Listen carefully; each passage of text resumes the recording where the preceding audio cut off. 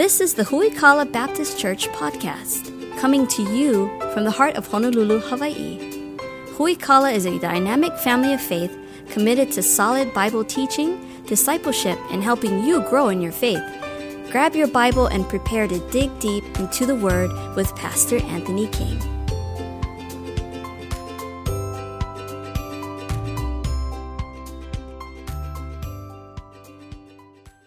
Acts chapter 6, we're going to start at verse number 1. Now, I will give you a little bit of a caveat here before we jump into this. Some people believe that this is not the first deacons of the church. And so, do they fulfill the role, office, calling of the deacon? For sure. Some people aren't convinced, though, that this is where the deacons in the church actually started. My understanding and perception of Scripture is this is the first deacons of the church at Jerusalem. If you disagree with me, we can just be friends and get ice cream sometime, or I'm not going to fight you over it. So, again, helpful to see the role of the deacon and what functions they perform that we see here. Acts chapter 6, starting verse number 1. In those days when the number of disciples was multiplied, there arose a murmuring of the Grecians against the Hebrews because their widows were neglected in the daily ministration. When the 12 called the multitude of the disciples unto them and said, it's not reason that we should leave the word of God and serve tables. Wherefore, brethren, look ye out among you 7 men of honest report, full of the Holy Ghost and wisdom, whom we may appoint over this business. But we will give ourselves continually to prayer and to the ministry of the word. This saying pleased the whole multitude, and they chose Stephen, a man full of faith in the Holy Ghost, and Philip, and Prochorus, and Nicanor, and Timon, and Parmenas, and Nicholas, a proselyte of Antioch, whom they set before the apostles. And when they had prayed, they laid their hands on them. And here's what I love happened after that. Take a look at verse number 7. The very first thing that happened after they appointed these deacons in the church, the word of God increased, and the number of disciples multiplied in Jerusalem greatly.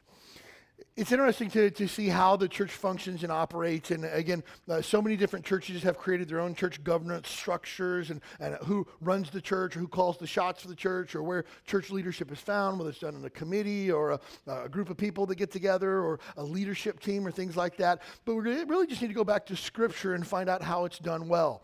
Now, depending on the types of churches that you've been in before, maybe the churches functioned well, maybe they were unhealthy, maybe they had unbiblical structures of leadership. My goal is not to correct everybody else and everybody else that's wrong. My goal is for us to take a look at what the Bible says about what biblical leadership looks like in the church. At Huikala Baptist Church, we have 2 deacons. I want to ask our deacons to stand if they would at this time. John Stoker and Tim Miller. Fellas, stand up if you would.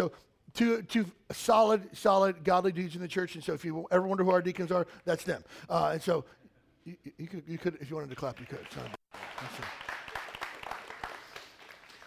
Here's the thing. You'll never have these guys come up to your church on a Sunday morning and say, hey, I'm Tim, I'm a deacon around here. This isn't Deacon John, and like you wear a big name tag that says deacon on it, Again, if you have to tell somebody that you're a servant, you're probably not a servant, right? And so it's not a matter of, when we take a look at the idea behind a deacon, it's an opportunity to serve.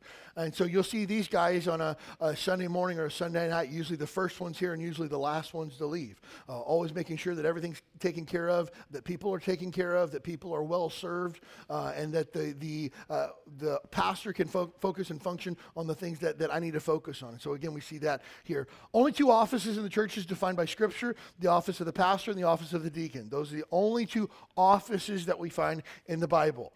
Again, we don't find any archbishops or cardinals or anything else like that got created through false churches or things like that. We just see the pastor and the deacon.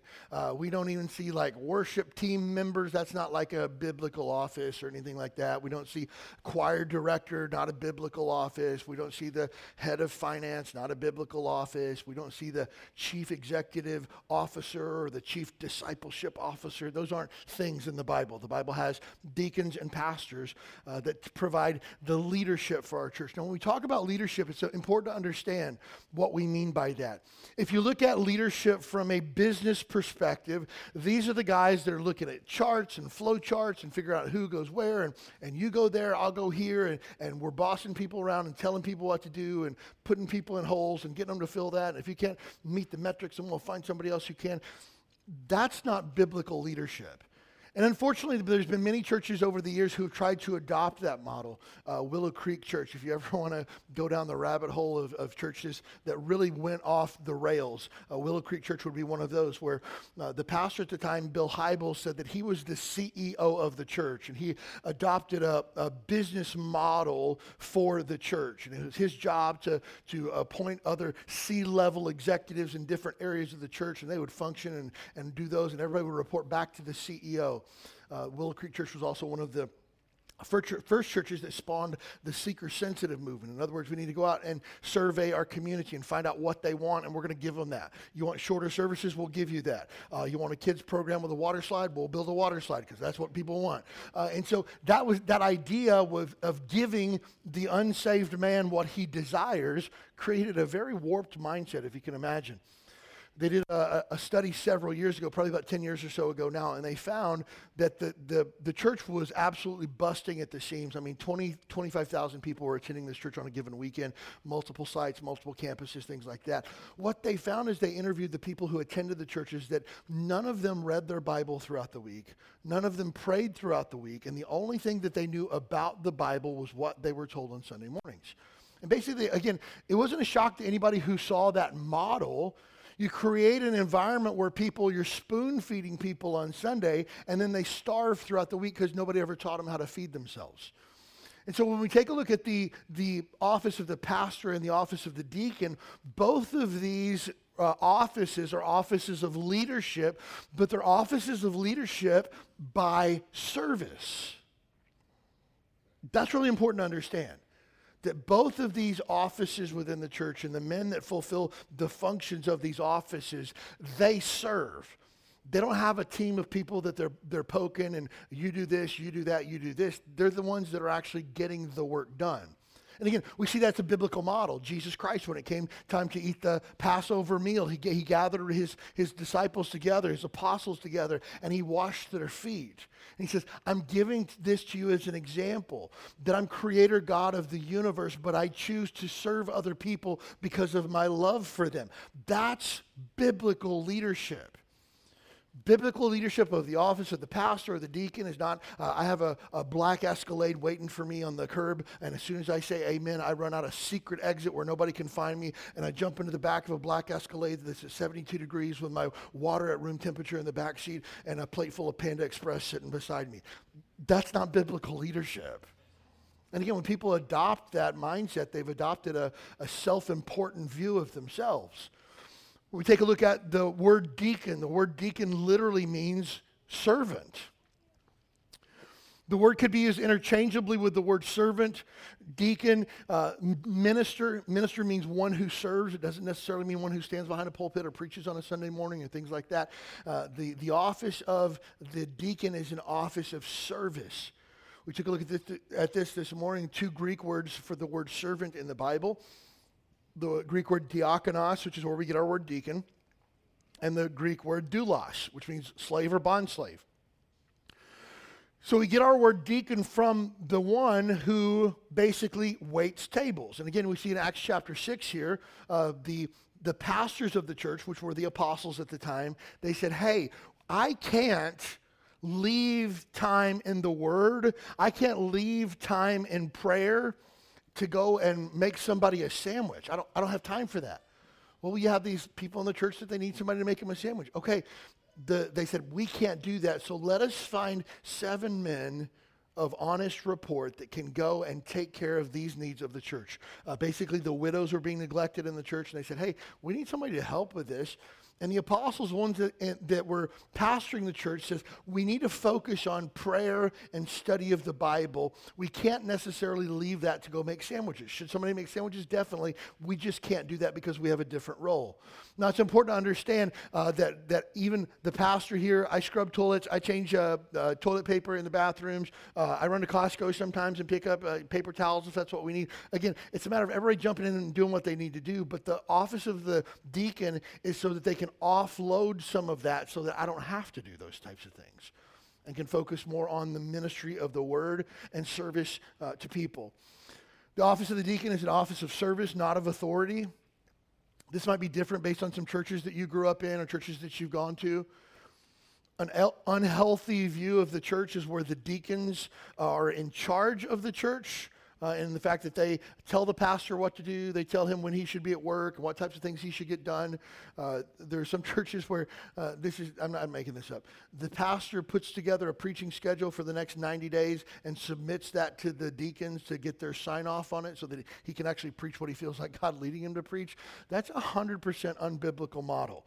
The office of the deacon was never to be an office of authority, to be telling anybody what to do or anything like that. It was always an office of service. Deacons are servants who do whatever is necessary to allow the pastors to accomplish their God-given calling of shepherding and teaching the church. If you're to boil it all down, here's what they do.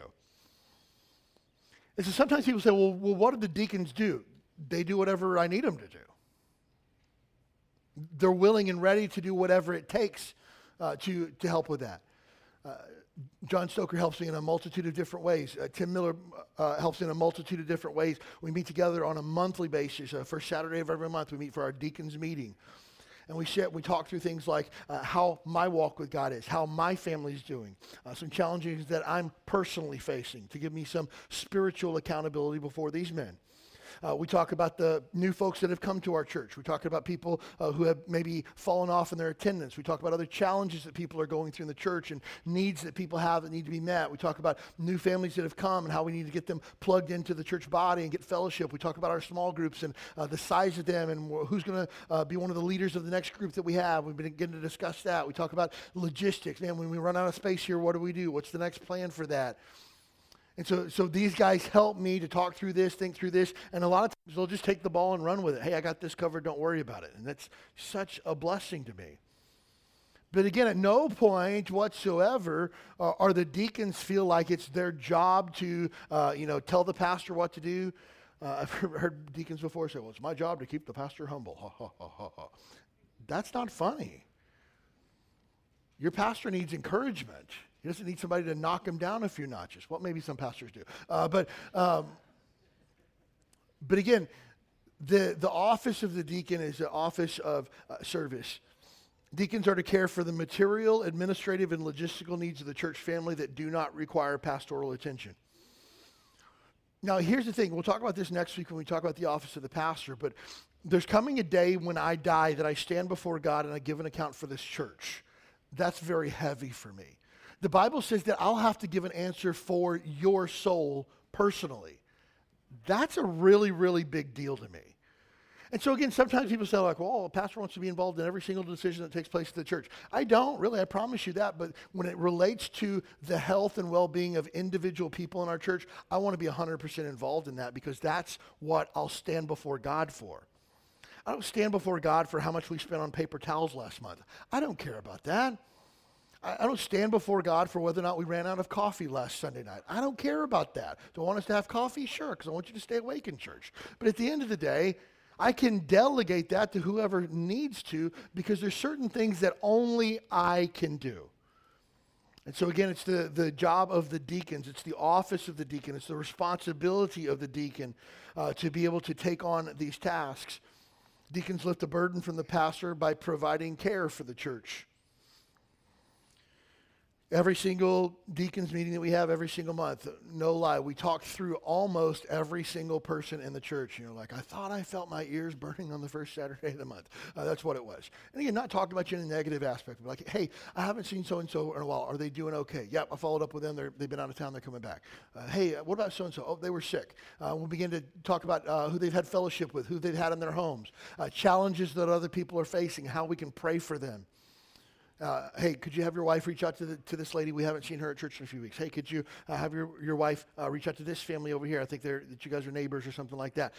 Those types of things is how they help me in the shepherding of the church and the care of the church. Deacons also help maintain a spirit of unity. Again, if we take a look at Acts chapter 6, verse number 1, in those days when the number of disciples was multiplied, there arose a murmuring of the Grecians against the Hebrews. So here there were Jews and Gentiles that were having a little bit of problem in the church there, and the deacons jumped in to provide unity. That's a biblical role of what the deacons will do. It's a biblical responsibility to make sure that we maintain unity in the church. If there's ever a problem somewhere, we work together to make sure that those problems get resolved. By the grace of God, in almost 9 years here at Huikala, we'll be 9 years old in October, we've had very little drama in our church, and we had one instance and one instance only where the drama lasted more than 24 hours. And it only lasted more than 24 hours because I found out about it late. And then we fixed the reporting problem so that I don't get found out late. And that problem was squashed within 48 hours of me finding out about it. Because there's a zero tolerance policy here at Huikala for any type of drama, disunity, because we got way too much work to do to be fighting and bickering about, oh, somebody sat in my seat, or I think it's really too cold over in this section here. Sorry, buy a sweatshirt, move, I don't care. Like, we don't have time for that. We got to focus on the big stuff here, okay? And the big stuff is seeing our island come to Jesus Christ. That's the big deal. And so deacons help maintain a spirit of unity. Both of these men know my heart. And here's the thing. If I were not here, they know exactly, precisely how things should be handled in my absence because they have my heart, because they spend time with me. We have meetings, and I don't just say, well, I'm going to do this, or I think we should do that. Hey, I think we should do this, and let me tell you why. And they do an outstanding job of catching my heart and catching my vision behind things. And so, again, these are the types of guys that in my absence, everything can work the way that it should. Last August, I got COVID, and I was so bummed out. I wasn't bummed out that I got COVID or had to stay at home or anything like that. I was bummed out that I didn't get to come to church. Like, I wanted to be here. And so I got COVID on a Monday. And then I called both the deacons and said, hey, just want to let you know that I tested positive for COVID. What's the plan on notifying the church family? What should we say? I said, Tim, can you preach on Sunday? He said, yes. I said, John, make sure that everything else runs smoothly and everything's taken care of. And I told Trey, I just need you to make announcements to make sure everything keeps running. And no lie, in less than 10 minutes, I hung up the phone and I didn't worry about it for the rest of the week. Like, just burden lifted. Now, had you dialed that back, 3 years ago, I would have been in a panic. Like, I don't know what I'm going to do. I would have been pulling my hair out. I would have been like, I think I could probably fake a negative COVID test if I needed to and just go to church and just wing it and just wave at people and stay away from it. I don't know. But this lifts a burden from me and allows me to have more bandwidth to accomplish more ministry. And so, again, part of the responsibility of the office of a deacon is to maintain a spirit of unity. Deacons must not also have a spirit of service, but also meet the biblical qualifications of the office. Not just anybody can be a deacon. There's biblical qualifications for that. There are good men in our church that love Jesus and would be outstanding deacons, but they're not biblically qualified. We'll take a look at those qualifications of the deacons here in just a moment. It was probably up until, I would say, year 6 of Huikala that God actually brought some men to our church that fulfilled the role and office of a deacon, that were willing and had the capability to do that. Prior to that, we had some guys that fit the biblical qualifications of it, but didn't necessarily have the time that they could allot to it or commit to it, and so they couldn't serve in that capacity. Other folks, said, hey, I'm going through some things right now. I don't think it's a good time for me. That's fine. But I believe it was in... let me see. I'm trying to think just off the top of my head. I want to say it was 2018 that we selected our first 2 deacons, John Stoker and Joey Hinn. Joey Hinn's a major in the Air Force. They're in Alabama right now.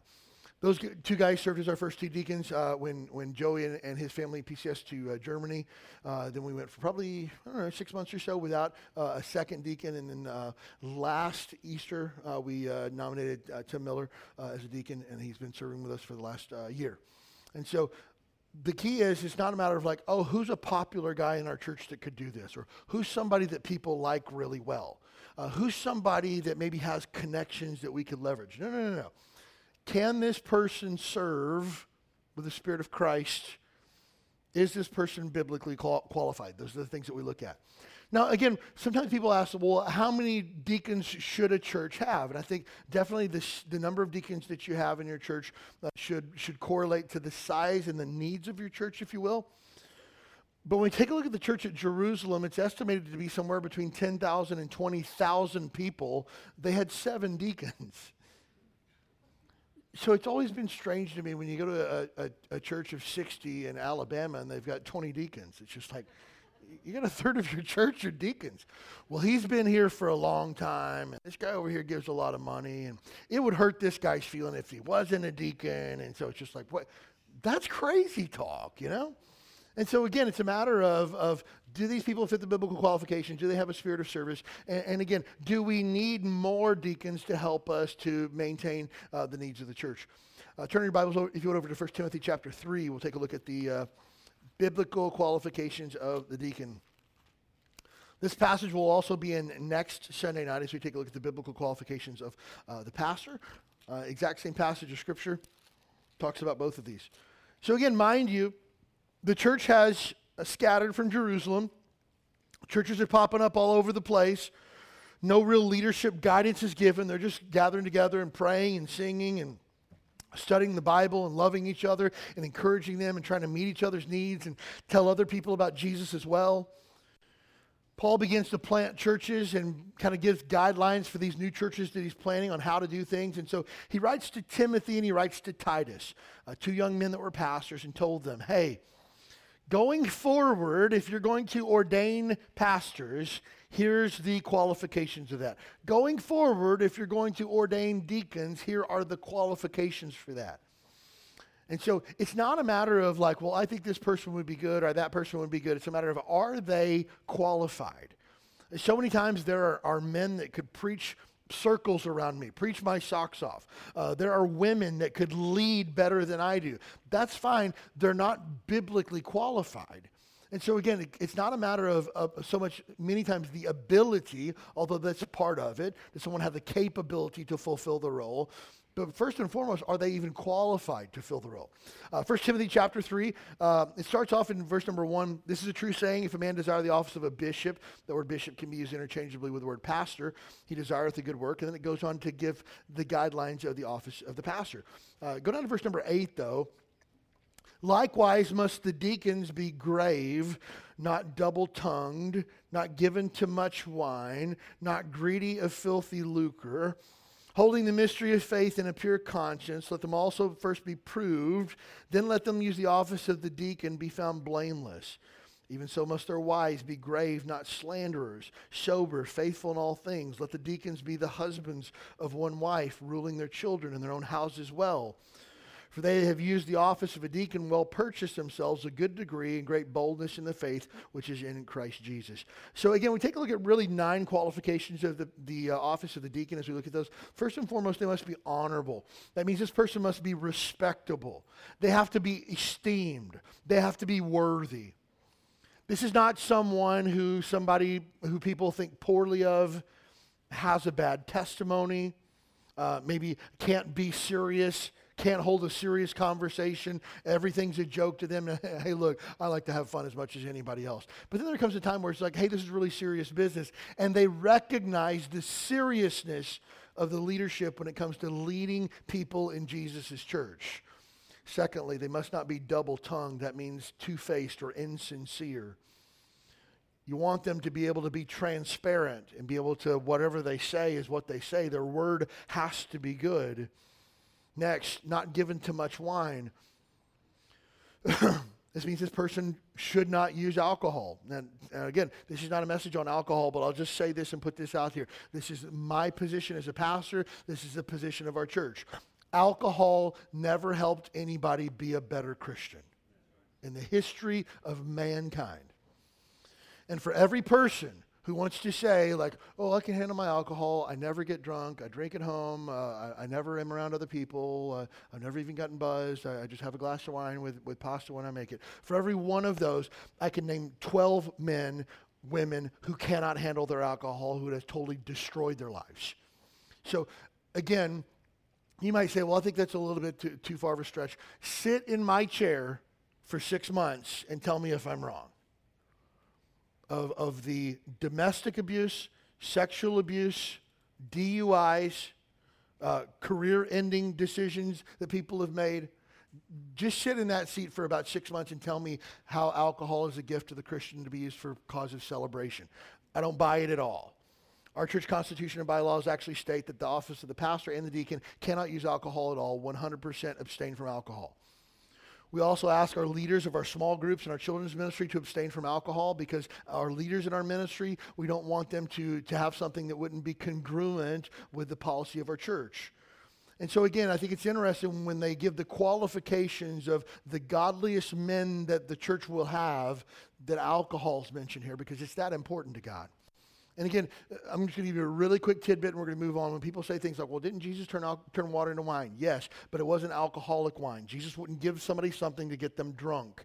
Secondly, Jesus didn't drink alcoholic wine because it was forbidden for the office of the prophet, the priest, and the king. We're not allowed to drink alcohol at all. Jesus Christ was all three of those, prophet, priest, and king. Woe unto him who gives his neighbor a drink. Jesus would have actually been sinning to give someone alcohol. So again, there's 10,000 reasons why Jesus didn't turn water into alcoholic wine for a raucous, drunken party at a wedding. So again, if you want more details on that, I'd be happy to give it to you or happy to have a conversation with you. But as far as the office of the deacon, that's kind of a non-starter. Next, not greedy for dishonest gain. This means that these people can't be looking to constantly make money. Greedy of filthy lucre. Not necessarily like, hey, this person invested their money well and God's blessed them. God's blessings, when we steward what he has well, is God's blessing. These are people who have a desire to make money, sometimes in nefarious ways or dishonest ways in some way. Again, the Bible says, it's so funny, sometimes people, again, use the Bible out of context. Well, the Bible says that the love of money is the root of all evil. Money is the root of all evil. No, it's not. The love of money is the root of all evil. And so again, there's nothing inherently sinful about money. The sinful part of it is our heart's attachment to money, when it becomes idolatry. We begin to place that above God. We begin to think about money, money, money, money. How can I make more? How can I make more? How can I make more so that I can enrich myself? Now, again, are there people who want to invest their money wisely and get a good return so that they can invest back in the kingdom? Absolutely. God blesses that. Are there people who just want to be wise and maybe retire early or to buy a property that will bring forth a future investment? Sure. God blesses stewardship. God never blesses idolatry. And so when it comes to the office of a deacon, they can't be greedy for dishonest gain. Next, they need to be sound in faith and gospel stewardship. Again, as we take a look through this passage, let's see the verse number, where do we go? Number 9. Verse number 9, where it says, holding the mystery of faith in a pure conscience. The mystery of faith that it's talking about here is the gospel. These people need to be sound in Bible doctrine, and they also have to steward the gospel well. What does that mean? That means they're sharing their faith. They know how to lead people to Christ. With both of our deacons that we have in our church, it's like, hey, here's Steve. Steve doesn't know for sure if he died today, he's going to heaven. Could you help him? Absolutely. These men are Johnny on the spot, ready to share the gospel and see people get saved. Again, I wouldn't give you a plug nickel for a deacon that couldn't share the gospel or lead somebody to Christ. It's just not even biblically qualified in this case here. They need to know what they believe and why they believe it. They need to be able to understand the Bible. These men need to be disciple makers. Again, that's part of the gospel and the Great Commission, is not only being able to explain the gospel, but to teach people the Word of God as well. Not a requirement of the office of the deacon, but God has blessed our church with 2 deacons who can preach the Word incredibly well. And again, in the history of Huikala, there's been probably 5 people that have stood behind this pulpit on a Sunday morning. 2 of those 5, outside of me, 2 of those 5 are deacons. I trust them with the Word of God in my absence. I'm always interested because I love reading people's sermon outlines. Hey, send me a sermon outline. I'd love to take a look at it. But I never look and go, I'm going to check and see what Tim's going to say on Sunday. I'm not sure if it's theologically correct and accurate. I'm like, no. Yeah. I want to check and make sure that John really knows his Bible. John knows probably more of the Bible than I do. And so, again, I'm thankful that God has blessed us with deacons who can share and preach the Word well. Again, preaching the Word, not a biblical requirement, but the fact that they're sound and solid in their Bible doctrine and that they can steward the gospel well, that is a requirement. Number 6, they must be proven and blameless. Verse number 10, let these also be first proved.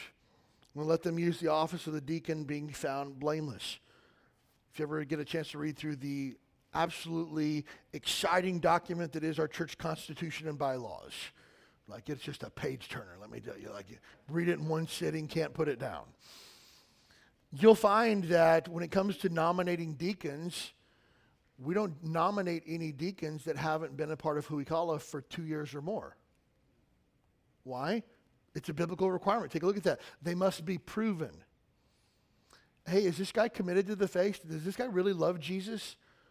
Does this guy really have the capability to share the gospel? And if he does he actually share it with anyone? Do I see spiritual fruit in his life? What's his testimony like? Not necessarily just within people in the church. What's his testimony in his workplace like? Do people consider him honorable? Do people look at him as somebody who is a solid Christian man, or does he have kind of a checkered testimony? The only way to know is to watch and wait. Paul tells Timothy to lay hands suddenly on no man. Be very, very careful before you put your stamp of approval on someone. And so again, these guys need to be proven. They need to have a track record of faithfulness to Jesus. That's why, again, the office of a deacon is not going to be to some guy who just got saved 90 days ago. Seems to be really on fire for God. No, you're going to wait for a minute and make sure that you have the track record of faithfulness to prove it. Also, blameless, again, that term is kind of a general term, which means their overall character. Do they have a good testimony? And the idea of blameless doesn't necessarily mean that they're perfect, because none of us are perfect, but it means that any accusations against their character don't stick.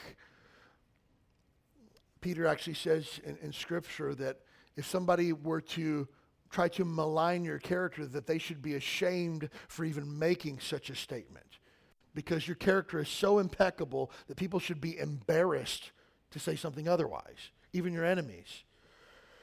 And so the idea of the office of a deacon is these guys have to be blameless. They got to have a right walk with God. They got to be living right. And if at any point, now mind you, this goes for the office of the deacon and the pastor. If at any point they disqualify themselves, they're no longer able to fulfill the office. By the same token, one of the requirements of a pastor is that he be found blameless. If at any point there are accusations against my character that have merit, that cause reproach upon the name of Christ, I must either resign from our church or be voted out as the pastor of our church. Those are the only two options, because I have biblically disqualified myself. Now, I'll just share a really brief story as a kid growing up. One of the deacons in our church, one of the deacons in our church, his daughter was in the youth group with me. Daughter had a boyfriend, wasn't a Christian. She got pregnant out of wedlock. According to the biblical qualifications of a deacon, he was not ruling his house well. So he got up on a Sunday night, came up, cried, confessed before the church what his daughter had done, that he hadn't ruled his house well, and he left them alone on multiple occasions for extended periods of time, that she had been away and spent the night at his house, and nobody was checking up on her, and he had been negligent, all these other things. And he said, I believe it's best that I resign from the office of a deacon. Somebody came up and stopped, like, no, brother, we love you, we're for you, you're gonna stick in here and stick after it. We love you, we're for you, and we're tearing up your resignation letter. And everybody stood up and clapped, and I'm sitting there going like, why are you guys clapping? Like, he just admitted to failing his family in sin, and we're giving the guy a standing ovation. That doesn't make sense. And I remember as a 16-year-old boy sitting there to myself thinking, like, something's not right here. And it's not. The person had biblically disqualified themselves from the office of the pastor. So again, blameless, that's a background, reputation, theological position. All these things have to be examined and make sure that they meet the biblical qualifications. Next, number 7, must have a godly wife. Verse number 11, even so must their wives be grave, not slanderers, sober, faithful in all things. So again, we're blessed by the fact that both of our deacons' wives, Juliana and Kristen, both are just godly women that love Jesus, constantly, again, pouring into the ladies of our church and the families of our church. And they serve not only in children's ministry, but our hospitality ministry. Usually you'll see them on a Sunday morning when you come into church. Why? Because them and their husbands are usually the first ones here. And so again, love serving our church, have a desire and a spirit to serve our church and to serve it well. But again, there's biblical qualifications for even their wives. So again, this is a really big deal. And again, as we look at this list, you go, wow, it's pretty narrow list that we got here. Absolutely. Because when it comes to the leadership of Jesus' church, impeccable character is the expectation. Because again, the name of Christ is attached to the body of Christ. It can't be led by carnal men who desire to serve their own fleshly lusts. You can't afford that. So their wives must be honorable, serious, and faithful. Next, they must be the husband of one wife. Now, this phrase here has been gotten very confusing and convoluted and things like that. If you were to take a look at the original Greek language, the Greek language literally means a one-woman man is what this means, translated in the majority of English translations to the husband of one wife. Now, some people have taken this and said, well, by one-woman man, it only means like one woman at a time. And to that I say, so that I could divorce my wife once a week and get a different wife and have 52 wives a year, as long as I only have one at a time? I don't think that's the idea behind it. Again, the idea here is that they're a husband of one wife. They've been married one time, and the wife that they have is their first wife. Why? Because the marriage is a picture of Christ and the church. And Christ didn't put away his wife and get him another wife when the first wife failed him. He continued to love his church. Even when the church has failed Jesus, he continues to love and he continues to pour into. And so again, my interpretation of this, and the majority of Bible scholars believe that this is the idea that a person has been married one time and they're currently married to their first wife. Now again, what happens if a spouse passes away? Again, then we go back to the scripture. What do the scriptures say? The scriptures say that they're free to remarry without committing adultery, and I think things like that would definitely be the case here in this case. And so I know good men that have been in the office of a pastor, which also has the same qualification of it as well.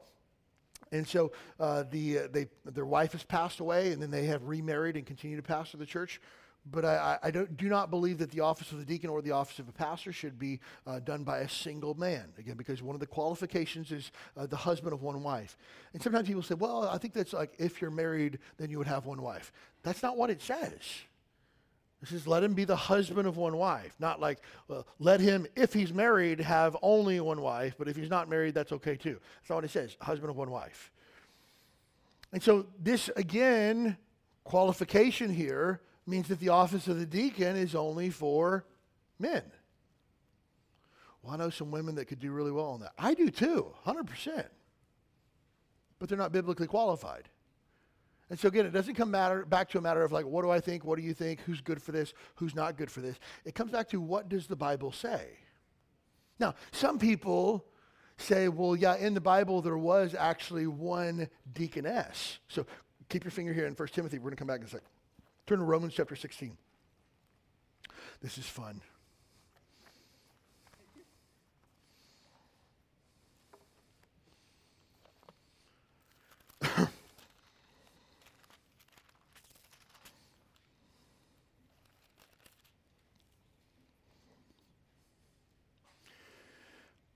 Romans chapter 16, verse number 1, a lady by the name of Phoebe. Now, depending on the English translation of the Bible that you have in your hands, will determine what this verse says. If you have a King James version of the Bible, if you have an ESV version of the Bible, it's going to say something along the lines of, I commend unto you Phoebe, our sister, which is a servant of the church, which is at Cenchrea. If you have a New International Version or some other type of version, you might find the word there, Phoebe, a deaconess of the church. So how do we resolve that? Well, again, we go back and say, what is the original Greek word that was used there? Anybody want to take a guess what the Greek word that was used there for that word, servant? Not doulos, diakonos. She's a servant. She's one who serves the church, and she serves it well. Is it talking about the fact that she was one who served the church, or is it talking about she fulfilled the office and the role of the deacon? I believe it's the former, that she basically was a servant of the church. She did what was necessary to help the church. She was not selected or ordained as a deacon. She obviously, according to 1 Timothy chapter 3, did not meet the qualifications of the office of a deacon, but she was just a servant of the church. And so again, this is why, and again, you have questions about the King James, I'm happy to answer them, but this is why, one of the reasons why Bible versions matter. It's not just a matter of like, oh, the NIV is so much easier to read, I think I'll do that instead. Well, then you get tripped up because if you just read that and say, well, Phoebe was a deaconess, so I think we should have female deacons at our church. I mean, like Mary, could anybody be a better deacon than Mary over here? She's awesome. Yeah, me too, yeah. And Phoebe was a deaconess too, we should totally do that. It's biblical. Dial it back for a second and let's study out the scriptures and see what they say. Phoebe was not fulfilling the role of a deacon at the church here. She was just simply one who served in the church. And again, we'll find that word, if you were to do like a Greek word study on the New Testament, you're going to find that word diakonos all throughout the New Testament, and it's not always talking about the office of the deacon. So again, really important that we get that hammered out. And again, people might say, well, I think there was a female deacon in the book of Romans. Not a female deacon, just a woman who served the church. Go back to 1 Timothy chapter 3. So husband of one wife, and then again, verse number 12, ruling their children and their own houses well. So again, they need to manage their children and their household well. What that means is he's the spiritual leader of his wife and his family. His kids are ruled well. Now, does that mean his kids are perfect? Heavens no. But it means when his children step out of line that they're disciplined. When their children rebel against Jesus, they're disciplined as a result of it, in accordance with Scripture. Now again, if it were up to our children to give us the capability to be biblically qualified for ministry, it would be very tough because we've got to make sure that all of our kids stay in a row just so that we can keep our office, right? But it's not a matter of like, oh, my kids misbehave and now I'm not allowed anymore. It's a matter of, did I rule my house well? And so maybe I have a child that's living in rebellion to God. I'm going to discipline them appropriately according to Scripture. That's ruling your house well. Allowing your kids to live in unrepentant, unchecked sin, to continue to live after the world and live for the world, yet provide no oversight, no leadership, no guidance for that, is neglecting your calling to lead your home well. I'll take a look at next week how Paul says to Timothy, hey, if a pastor doesn't know how to lead his own home, how can he lead the house of God? So again, there's a correlation here. So it comes down to these qualifications. Now, in churches, there's no biblical qualifications for a leadership team or a church board or a church council or church trustees or anything like that. You want to create a leadership team or a church board or a committee of some sort, that's fine. Whoever wants to be can be on that, can be on it. But when it comes to the office of a deacon, there's biblical qualifications for that you absolutely cannot get around without being disobedient to the Bible. Period. Well, we've got this guy, he sure does give a lot of money, and he's a sweet dude, and he's been married 3 or 4 times, but I think he'd be a good deacon. Not according to the Bible, he wouldn't. And if you do that, you're being disobedient to Scripture. And when we violate God's word, God doesn't let that go unchecked. So again, when it comes down to this, and again, at Huikala, do you know how many committees we have in our church? Anybody want to take a guess? None. We don't have any, like ever. One time in the history of our church, we created a team. It was called the transition team. When we moved from the auditorium over there into this building over here, we created a transition team that was made up of one of our men who works with the city and knows a lot of things about building and construction and things like that. Another one of guys in our church that owned a construction company. Another guy in our church that was just a godly dude that could provide some guidance, and a mechanical engineer, right? And they made up the transition team. It was not a committee, because you know what committees do? They have meetings, and they take minutes, and they take votes. You know what teams do? They roll up their sleeves and get to work. And so we created this team, and I asked these people to be a part of this team with the idea that once we move in here and everything is checked off of our to-do list, the team disbands, never to be seen ever again. We're not going to get together in 6 months and have dinner and laugh and talk about how great it's. No, it's done. It's over, and we're moving on from it. We didn't put out a call for people to nominate people for this committee. I selected people that would help us to move the ball up the field, and that was it. You don't find any time in all of the Bible where committees are created. You just don't. And so, again, our church doesn't have any committees. We don't have any boards. There's a guy one time, and I tell this story because it's funny now, but it was frustrating at the time. Our church was really, really young. I mean, we're talking probably second year or so. So we're talking maybe 2015, 2016. And we were really trying to get some traction. There was a lot of people who were coming that were hanging out on Sunday mornings, but they weren't coming back on Sunday night. They weren't really engaged. We had this solid group of probably, 20 or so people that were really engaged, but the rest of the people were kind of just hangers on, not really committing to anything. And so I said, hey, if you're interested in taking the next step here at Huikala in church membership, we're going to have a church membership luncheon I'm going to feed you lunch, and we're going to talk about what it means to be a church member and how you can get plugged in and opportunities that we have for you to serve and things like that. And so I was so pumped up about it. We catered lunch in that day. And I mean, back in the day, like catering lunch, I might as well have written a check for $80,000. We just didn't have it. Like, I'm doing it by faith because I believe this is going to take us to the next level and get these people and cast a vision for them and show them where this church is going and Jesus is at work and you can join in and be a part. I was so pumped. And so we had probably 20 people show up to that meeting. And I was just like, oh, this is huge. This is huge. I mean, like, if 50% of these people buy in, that's huge. And I was so excited. And so I lay out the vision, and I'm talking and stuff like that. And I get to the end. Anybody have any questions on any of this? And everybody's been nodding their head the whole time and stuff like that. One guy raised his hand. I remember his name to this day.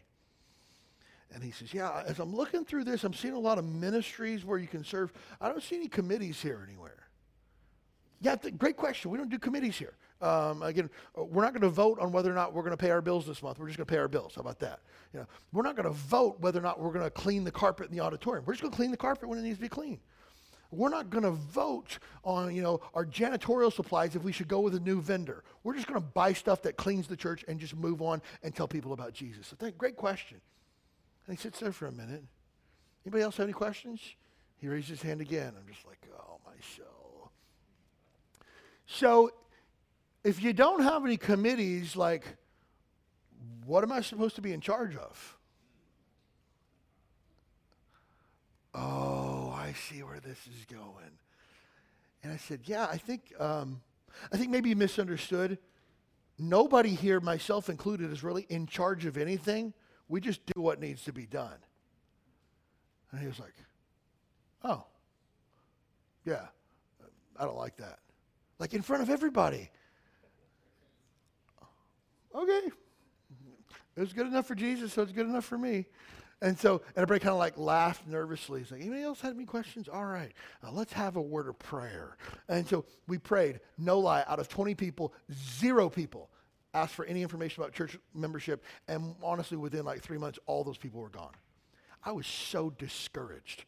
No lie. To this day, we have never had a church membership information luncheon. Never. You want to know about church membership? I'll send you an email and you can read it. We can get together and talk if you want to, but I'm not feeding you lunch. I'm not going to get burned again. But I thought to myself, like, wow. But here's the thing. We don't need committees to get the Great Commission done. We have the church. That's how we get stuff done.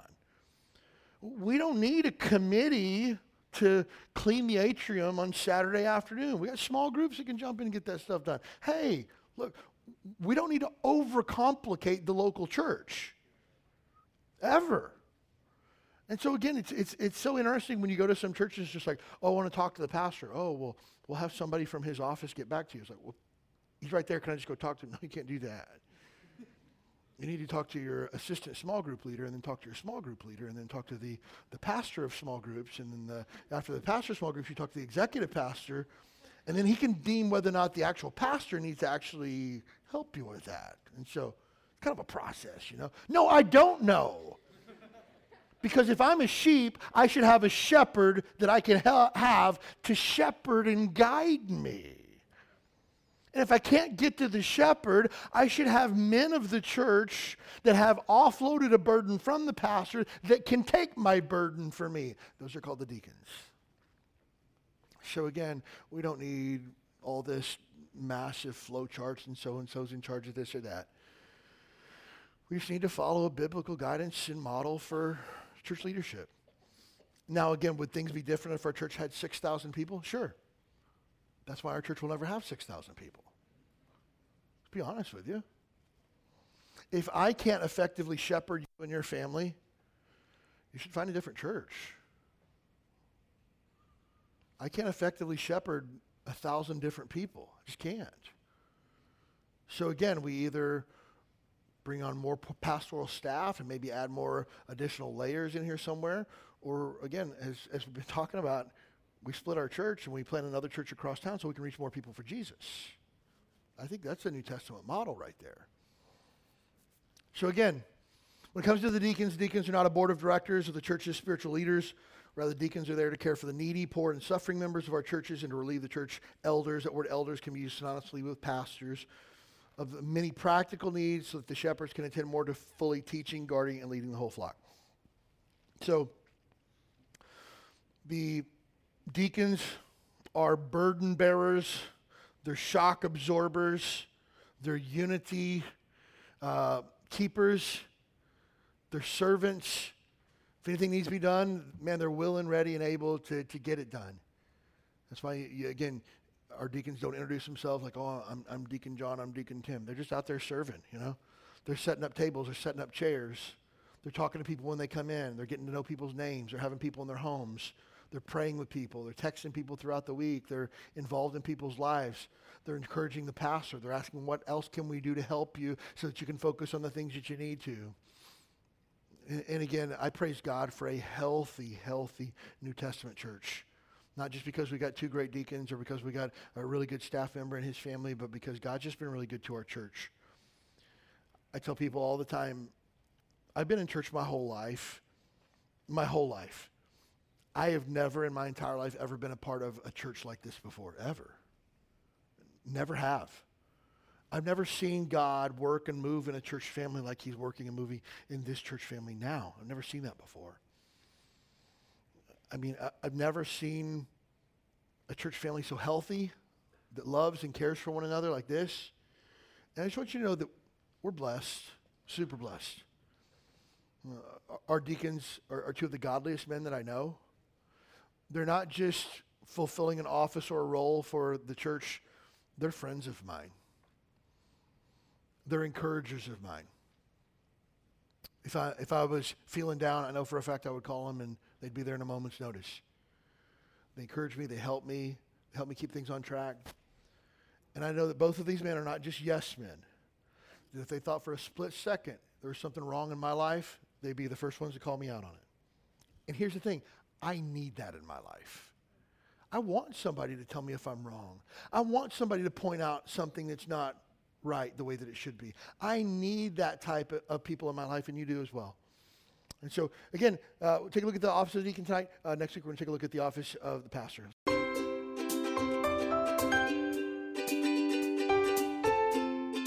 Thanks for joining us for the Huikala Baptist Church podcast. We'd love to have you as our guest this Sunday morning at 10 a.m. You'll find exciting classes for your keiki, a welcoming church family, and a message from the Bible that's sure to encourage your heart. Join us this Sunday. You belong here.